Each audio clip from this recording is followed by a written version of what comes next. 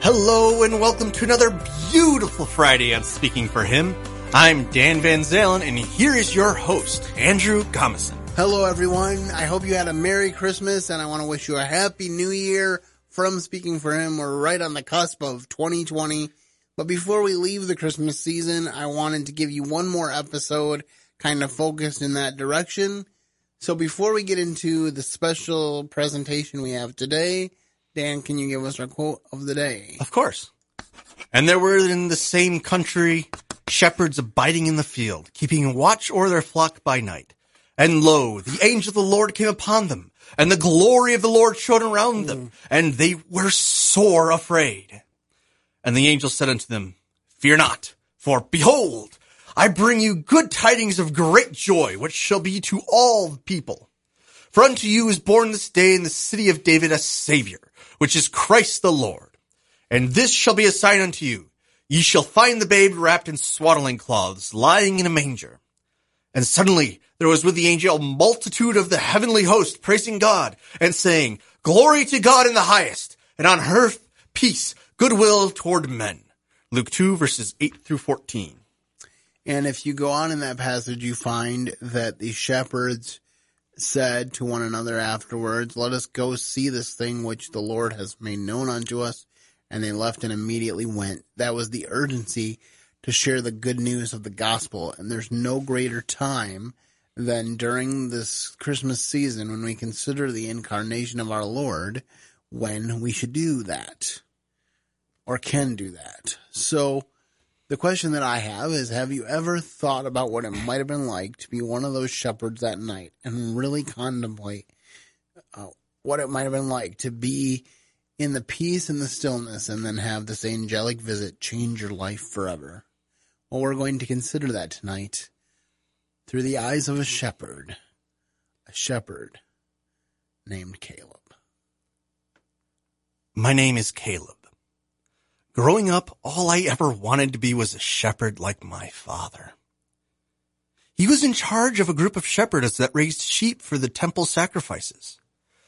Because the sheep had to be offered without a spot or blemish, attention to detail was important. I love spending time with my father and those he worked with. From the time I was young, I would spend long hours in the fields with him. I can remember thinking that the thing that I wanted more than anything else was to be able to stay with my father overnight in the fields. Finally, when I was about 10, my father and mother agreed that I could spend one night with him. My mom was worried, but I think that's what being a mom is all about. She warned me to stay close to my father, and she told him to take good care of me. He pointed out to her that nothing ever happened to me during my long afternoons in the field, and he expected nothing out of the ordinary to happen that night. He probably expected that I would fall asleep after a few hours, and just before sunup he would hoist me to his shoulder, and that I would be under the covers all snug and safe before the sun rose over the trees in our backyard. I know that's what he expected. But, as you will see, this night was far different from any other night. It started out much the same. We met the shepherds in the fields, and some of them that had been there all day left to get some sleep. 5 or 6 other men who worked with my father were sitting and laying in different parts of the field as they kept a careful watch on their sheep. I considered each of these men my uncles, and I loved being with them. I loved the stories they told of their childhoods, and even some they made up simply for my amusement. Little did I know that the story that we would have to tell after that night would be the one that would be almost as unbelievable as the tales they spun for me, and yet was 100% true. As my father had predicted, the first couple of hours passed peacefully and without incident. My eyelids started to droop, and as much as I would have hated to admit it, then sleep was imminent. I was nodding off when suddenly the darkness of night was punctured with a light so bright I almost thought that I had fallen asleep and then morning had suddenly come. At the same time, I knew that I was still awake. It was one of the strangest feelings I've ever felt.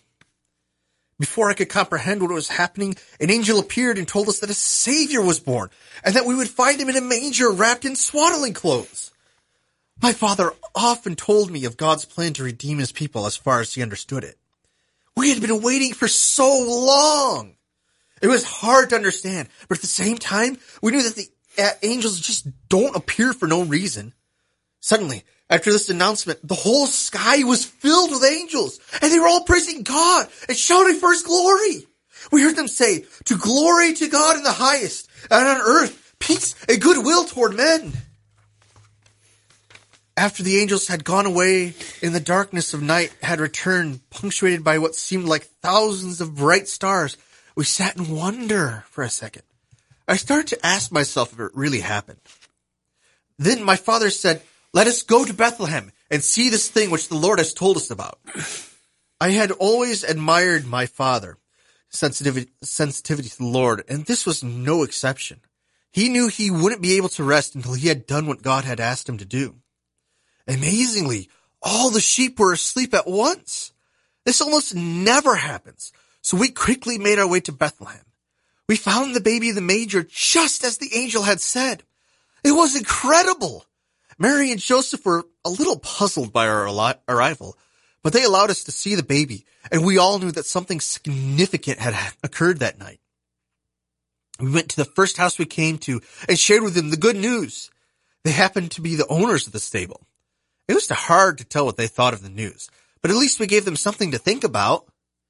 We rushed back to our sheep and finished out the night, but as soon as we could, we made our way home and shared with whoever would listen along the way the wonderful news of the Savior's birth in the plainest of mangers.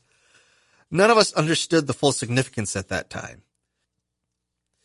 As he began his public ministry, it became evident to both my father and myself that he was indeed the Messiah. We watched him help others and heal diseases. We watched him speak with authority and get ridiculed by the religious authorities. We watched him be crucified and wept.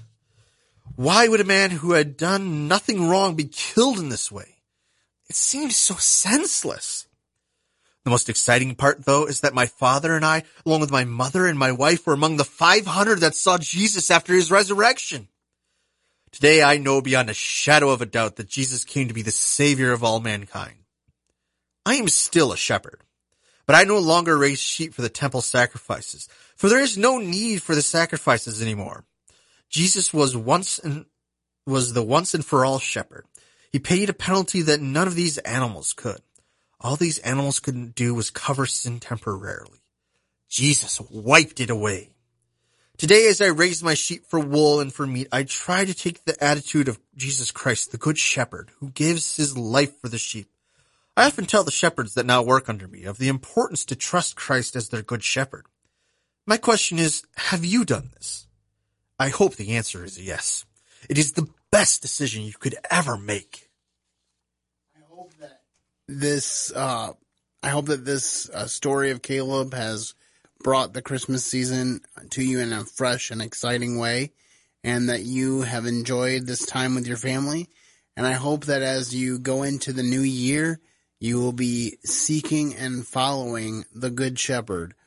For the Good Shepherd giveth his life for the sheep. And that is why we have hope here on Speaking for Him.